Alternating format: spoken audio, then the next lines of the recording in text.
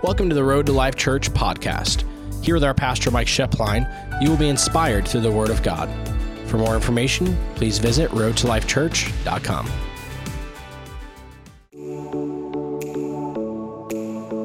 Well, last week we began to talk about something that we call dogs and new tricks. If you were not here, or maybe online, I would encourage you as well. You can go back and you can watch. I think the majority of us have heard the statement that, just say it with me, Okay. I know that there's more than 3 people that know that here. I'm not saying about you or if you're in Texas, y'all, but the statement, you can't teach an old dog new tricks. Now, I want to just say that is not God's statement. That is not something that God, and just to throw this out, is you don't have to be old to be set in your ways. You don't have to be old. Another way to say it would be, I'm just kind of set in my ways, so what's the use? Oh, this is just the way it is, so what's the use? Realize that God wants to work He wants to work that view that I have been doing this for, and you could say a year, 5 years, whatever it is. So what's the use? He wants to work that out of me, out of my view of life, and out of my view of tomorrow. It is a natural view that is uninfluenced by God. It is a natural person. And if we allow that view, what we do is we condemn ourselves. We just condemn ourselves. It says in Romans 8 that there's no condemnation. And if you look up the word condemnation, it means a sentence upon you. That's what it means. It means a sentence that you're unable to get out from underneath. God said, when we come to Christ, none of us have a sentence over our life that He can't free us from and that He can't bring us in. And you think about it, this is the voice and the tendency of the flesh without the influence of God in and over our life. We see God throughout the Bible as one of the first things that He does when He comes into relationship with mankind is He begins to challenge this mindset. He begins to challenge that mindset. And the reason is that it limits His best for our life and it puts a governor on our life. And so maybe we have a dream or an aspiration, but we're not able to step into it because of this internal, this is just the way that it is. I remember when I met my wife in Bible college, and just in case, we've been married for 36 years, almost 37 years. And my wife just keeps getting hotter and hotter. Just so you know, don't look at her. If you're married, look at your wife. And if you don't have one, get you one. How many of you know what I'm saying?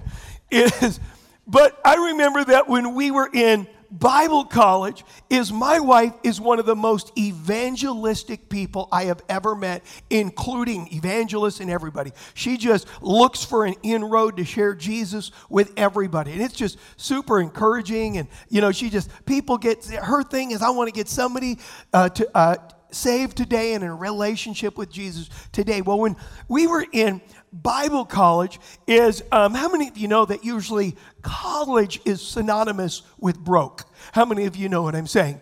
And so that we were in, and this was back before the days where you could go get a bunch of loans. You paid for it. And so we were in Bible college, and my wife was reaching out in this particular neighborhood to these kids.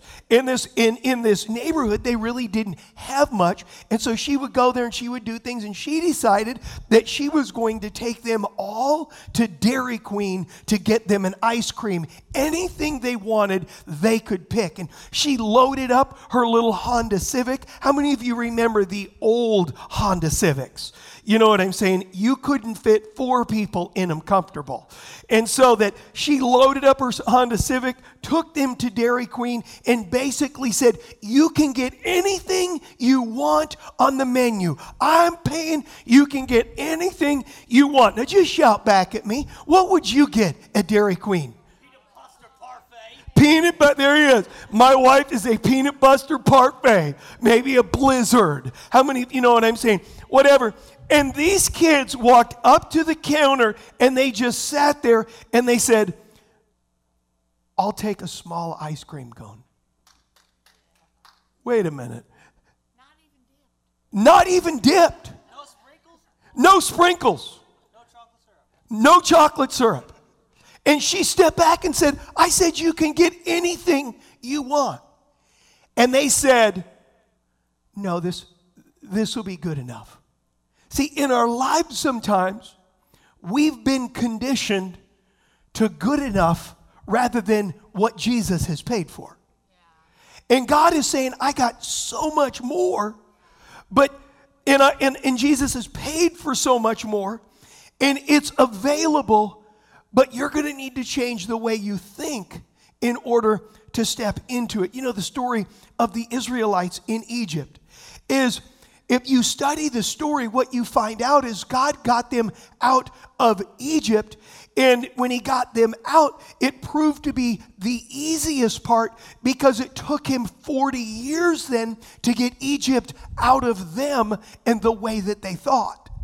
And so they couldn't step in, and his biggest struggle was that they had this limited mentality and ways of seeing themselves and making decisions based on the views that they had picked up when they were in Egypt or when they were in slavery and when they were underneath it all. You know, later the Bible says that Moses sent 12 spies. They had crossed over, and Moses sends 12 spies. He picks 12 heads of the tribes of Israel, and he says, remember, there's 3 to 5 million people that have come out of Egypt, and they're in the desert, and God picks 12 of them, and he says, you're the head of the house, and you're going to go in and spy out the land, and then bring us back a report about what you see. Bring us some fruit, bring us some stuff, bring us some of the booty, and when you come back, we want you to tell us. And I want to just read the story in Numbers 13, verse 30. And it says this, then Caleb quieted the people before Moses and said, let us go up at once and take possession of it, for we will certainly conquer it. How many of you would go along with that? Let's go. Now look at what it says. But the men who had gone up with them said, we are not able to go against the people of Canaan, for they are too strong for us. Look at this statement. So they gave the Israelites a bad report about the land in which they had spied out, saying, the land through which we went in spying it out is a land that devours its inhabitants, and all the people we saw in it are men of great stature. Now look at this statement right here in verse 33. There we saw the Nephilim, the sons of Anak, and part of the Nephilim. And now look at this. It says, and we were like grasshoppers in our own sight, and so we were in their sight. Notice where they started. They said, we saw ourselves this way, and because we saw ourselves this way, this is the way they saw us. This is the way, because we saw ourselves as in our own sight as grasshoppers, and so we were. I don't know about you, but a grasshopper is not something I want to compare myself to. Are you with me? Have you ever looked at a grasshopper? Have you ever looked at a grasshopper? They saw themselves different than God saw them, and it hindered God's favor and his blessing upon their lives. And whenever we see an area of need that maybe we have struggled in, and whenever we look at it, I think that the disconnect is that when circumstances that we want change, we're looking and we're saying, I want this circumstance change, is that what God does is he says, I want the circumstance change too, but realize I want to get to the foundation of the circumstance so the circumstance doesn't come back. Are you with me? See, they wanted the circumstance change, but they didn't see the foundation. And I believe today this whole thing, dogs in a new trick, is it's a culture war with us. It's a culture where we're looking and we're saying we want this circumstance change, and God is saying, you know what, I want to change that, but I want to do more than that. Is I want to start at a foundational level. I want to start at the way that you think. I want to start at the way that you see. I want to get back to maybe where there's a root, or there was a crack, or there was a situation that is now maybe led to or contributed to this circumstance that you want change. But what I want to do is I want to back up and get to the foundation. See, foundation change over what I'm going to call circumstantial change. All of us, we see circumstances that we're saying, God, I want this particular thing changed. But what God does is he looks and he says, the circumstance got your attention, but I want to get to the foundation. And if you let me get to the foundation, yes, I promise to take care of the circumstance, but let's start with the foundation. Are you with me today? You know, I remember, and this was quite a few years back, me and my wife, we came from California. We lived in San Diego, and I had a business there. And I remember I'm just going to call him Tom, and I won't say his last name because you'll look him up with social media. Tom, he was a guy that would build houses in La Jolla. He had moved from Greenwich, Connecticut, and did really well there and wanted to go someplace warmer. How many of you know warmer is good? And so he moved with his wife, and he was about 40. And he kind of semi-retired, but then decided he wanted to fire it back up. So Tom moved to La Jolla, and he was one of my customers, a client, a friend. He was just a great guy. And he said, hey, Mike, I bought this house in La Jolla, and that's where he lived, and I want you to meet me there because I want you to take a look at it. And so I pulled up in front of this house, and it was on a golf course. It was a beautiful golf course. If you've ever been to La Jolla, it's a cove, and so it all overlooks on the side of a hill the Pacific Ocean. And so Mitt Romney has a house there. It's just one of those spots. You can't touch anything for under a couple $1,000,000. And so he said, I want you to look at this. I bought this house, and I want you to meet me there. And so I pulled up, and it was kind of up on the hill, and the golf course was right here. And I looked at it from the street, and I thought, wow, that's a pretty cool house. I thought it needs some updating, maybe some colors, some superficial, do some stuff to the landscaping. I don't know what the inside looks like. And so I show up to the house, and I'm probably like about maybe 100, 150 feet from it.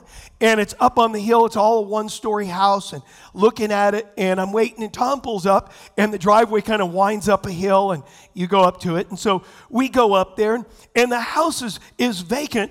And so as I'm looking at it, I said, oh, Tom, it looks like a nice house. I think you could do well with that house. But as we got closer, what I noticed was this, is that there were cracks in the stucco on the outside, and they had been patched. And the closer I got, I'd noticed that there were cracks, and they had been patched. And then there were more cracks, and they had been patched. And then there were more cracks, and they had been patched. And then there were more cracks. And I'm not talking like little cracks. I'm talking like cracks like this that they patched and touched up, patched and touched up, patched and touched up. And as we got closer, Tom just looked at me and smiled and said, let's go in. It was vacant.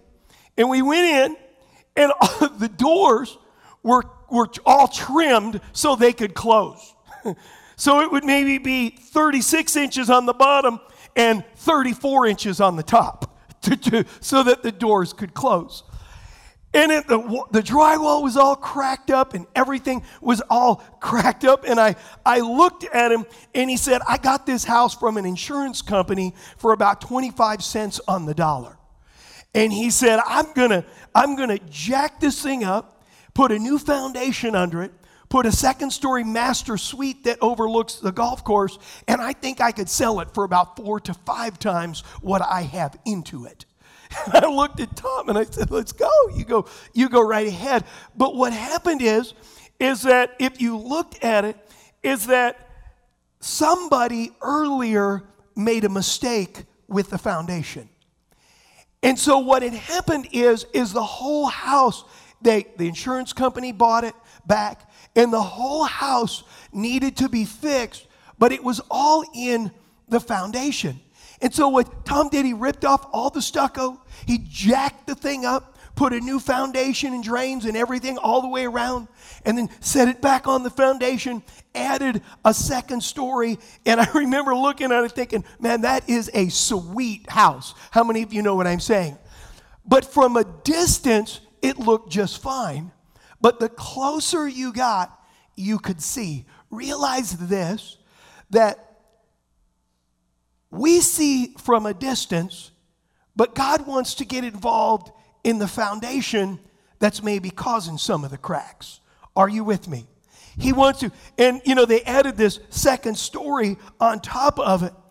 And that, see, God, and the second story was incredible, but God sees the foundation of the problems that we face, but he wants us to trust him enough to walk through it with him so that he can jack the house up, fix the foundation so that we can go higher than we've ever gone before. Are you with me? We can go higher than we've ever gone before. See, the foundation is what's under the surface. You and I, you're looking at me and you can kind of see everything is on the surface. America is very surface. America is very superficial. America, in the way that is it's all about what it looks like, but what God's not interested, or God is not against what it looks like, but he's more into the foundation of what it looks like than what it looks like on the outside.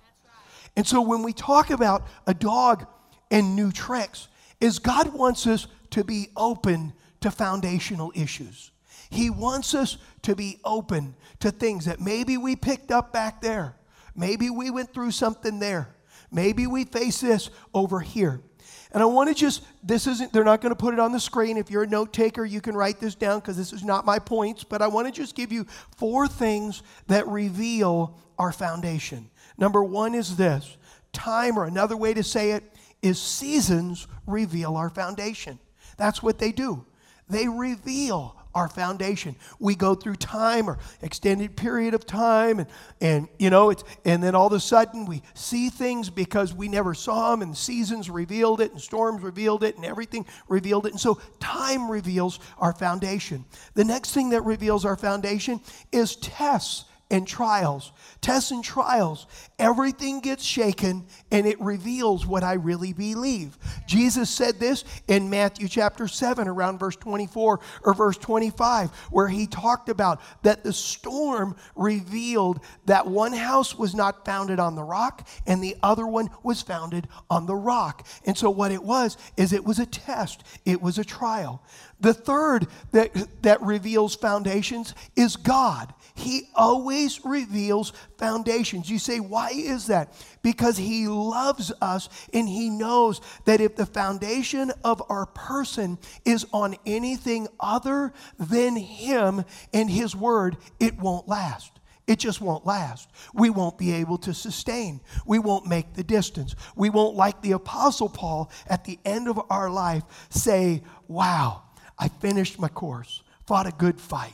And so he gets involved, and what he does is he allows certain things to reveal our foundation. Proverbs 17:3 says that God allows certain trials and certain tests to reveal our foundation.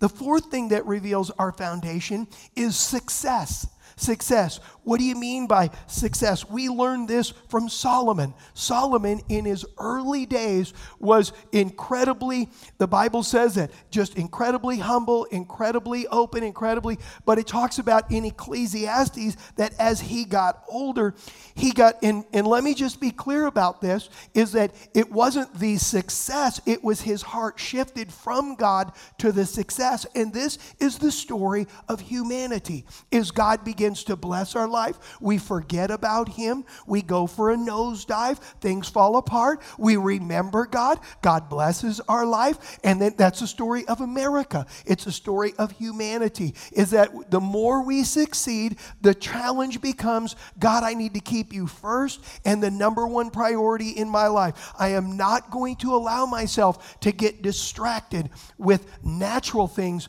because I know that you blessed me for a reason, and I love you, and I choose you. I mean, this is the history. Look at Uzziah. Look at Solomon.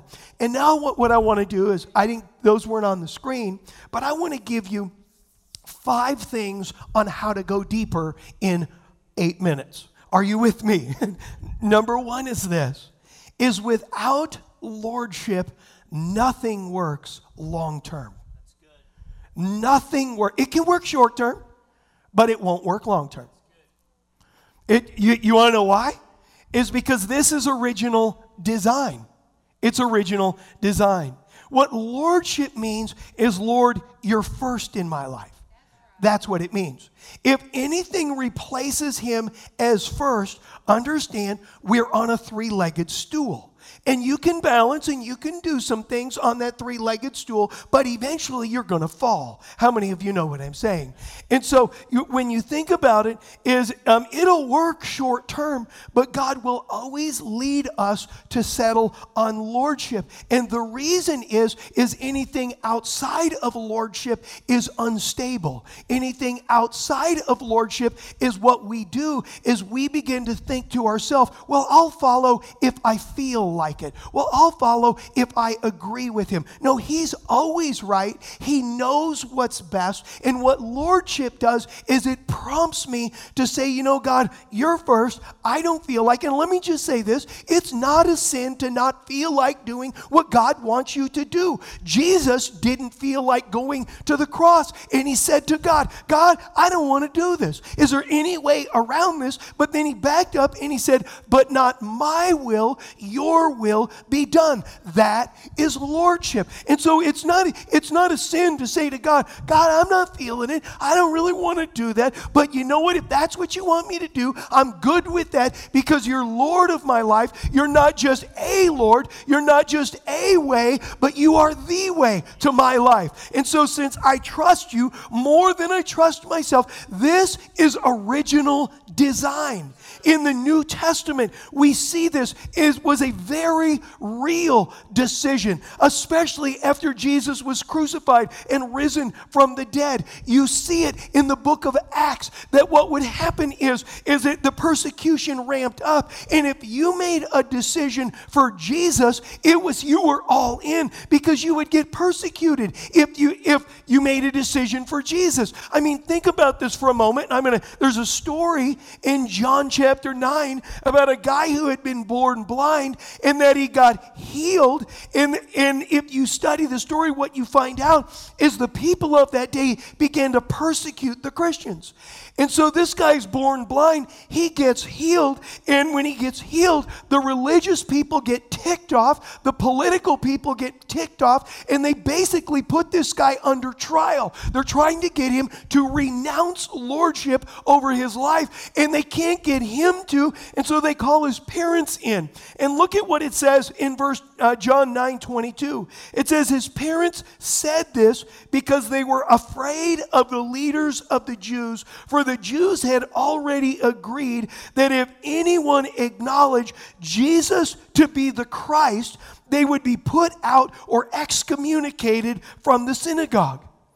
Look at what it says in verse 5. Jesus heard that they had put him out of the synagogue, and finding him, he asked, do you believe in the Son of Man? He answered, who is he, sir? Tell me so that I can believe in him. Jesus said to him, you have both seen him, and in fact, he is the one who is talking with you. And he said, Lord, I believe in you and your word. And he worshiped him with reverence. Do you know that in America, they call America post-Christian? That's what they call our country, post-Christian. The gospel has come, and now for a large part, it is left, and that there's resistance to the gospel from the highest levels of the land and in a secular, progressive way. And that what we have got to understand is that when we talk about that is experiencing the favor and the blessing of God over our life to give us the ability to overcome weaknesses and struggles and things that cause our life to be a witness, we got to realize this, that it comes back to, Jesus, are you Lord of my life? This is one of the reasons that in Muslim countries, in Hindu countries, that if they make an allegiance to Jesus, they are disowned by their family. And in many, especially Orthodox Muslim countries, the family will kill the person, and so they have to leave. And so it's amazing to me, this is one of the reasons that communism is so anti-Christian, because Christians call themselves to a greater allegiance, and that's Jesus is Lord, but in communism, the state is Lord. No, Jesus is Lord. The state isn't Lord, and so it is a greater allegiance to what they call a foreign deity than the state, and they outlaw it as they outlaw religion and Christianity. See, what we've got to realize is this is the foundation. It's the foundation. You say, and what it is you say, why does he have to be Lord? Why do I got to give him everything? It's the way God set it up. You say, what do you mean? How did he set it up? To get you, Jesus gave everything. To get him, you must give everything. And then his life comes into you through the power of the Holy Spirit, and he begins to transform us from the inside out. But if we're 50% or we don't give everything, it's not New Testament Christianity, it's American Christianity. And it's by design that it is totally by design in our life, in the way God, without lordship, nothing is long term. Number 2 is this, is I must separate who I am from what I do. I must separate who I am. See, if I can't separate who I am from what I do, then every time God sets me up to grow and begins to reveal what I do, or maybe starts tweaking a little area, is I take it as a personal attack, or I condemn myself. Who you are and what you do is very different. What you do is the leaves on the tree. And what we've got to realize is who I am is I'm loved by God so much that he gave his son to have a relationship with me. God planned for me before the foundation of the world that I cannot out-sin his love. He loves me. While I was a sinner and didn't deserve it, God sent Jesus to prove his love for me. I am loved by God. He's given me the Holy Spirit in my life. He said that I will never leave you and I will never forsake you. Notice this. He said leave or forsake. Leave is that he will, some people say, I feel like God's left me. No, he said, I'll never leave you. Forsake is when you make a mistake and you think, oh, I'm gone too far. God said, I will never forsake you. And we have got to separate who I am from what I do. Number 3 is this, is begin to see myself as a work in progress. Okay, I'm going to do something that is pre-COVID. Are you guys okay with it? Look at the neck. You don't have to touch them, but just look at them and say, you're a work in progress. Now say this, be good with it. Be good with it. Look at what it says in 1 Corinthians 3, verse 9. It says, we are co-workers with God, and you are God's cultivated garden, the house he is building. I'm the house God's building. No, he didn't say he's built. He's building it. He's building it. He's the master builder. Number 4 is this, is be teachable when I'm in a storm. Be teachable when I'm in a storm. You say, why is that? Because storms are revealers many times unlike anything else in my life. They reveal. And it's huge to be open to evaluate. And God to ask, okay, Lord, where'd this crack? I'm in the middle of a storm and now I'm seeing this thing. You know, you look at Peter and you remember what Peter said. He said, you know what, everybody else will deny you, but I won't deny you. I believe that Peter really, really believed that. But then he got in an environment of a particular storm and he denied the Lord 3 times. And what I love about it is after Jesus' resurrection, he said, go tell the disciples and Peter that I'm alive. See, what it is we've got to be teachable when we're in a storm. And number 5 is this, is big transformation almost always starts with small, deliberate steps. Big transformation almost always start. What small steps can I do right now? What is God leading you to do right now? You say, this area right here has just kicked my butt for a year, for 5 years, 10 years, 20 years it is. I want to ask you something. God's going to begin to direct you in some small steps. You just want it gone. I understand. I get it. But God's going to start leading you in small steps. You know, this preacher I know he just loved God with all of his heart, but he had a struggle, and everybody has a struggle, and his struggle was weight. And I don't mean like a little bit. He was like 150 pounds overweight. And he prayed and he said, Lord, I need you to just take this. I just need you to take this. And nothing happened. And then after a period of time, he said, I felt like the Lord told me to stop eating bread. And he's like, that's not in the Bible.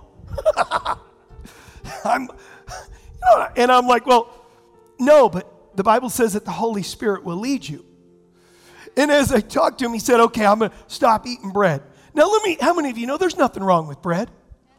I love bread. There's nothing wrong with bread. But he said, this is my problem. He said, I can't eat a slice. He said, if I open a loaf of bread, I eat the whole loaf. He just said, I love bread so much. He said, I just eat the whole loaf. He couldn't just eat 1 or 2 slices. He had to eat the whole loaf. But he stopped and he said, okay, God, I'll stop eating bread. Do you know that over the course, God began to lead him, and he lost over 100 pounds. But it all started with a small step of just saying, Lord, God sees, God knows. And in our lives sometimes it's us just saying, okay, God, I realize that maybe I'm a young dog, maybe I'm an old dog, but I've allowed the secular world mentality to creep in areas of my life where I've just said, this is just the way I am. I just can't change. I'm just going to be like this. What's the use? Forget about it. I've allowed that to creep in, and now it's affecting every part, and I'm not seeing your favor in the area I need to grow in. I believe that God is saying today, He's saying, I want you to back up and let me get into the foundation. You're looking at the outside circumstance. You're looking at that way of reacting, responding, living, functioning, doing. You're looking at that. But the crack's back here.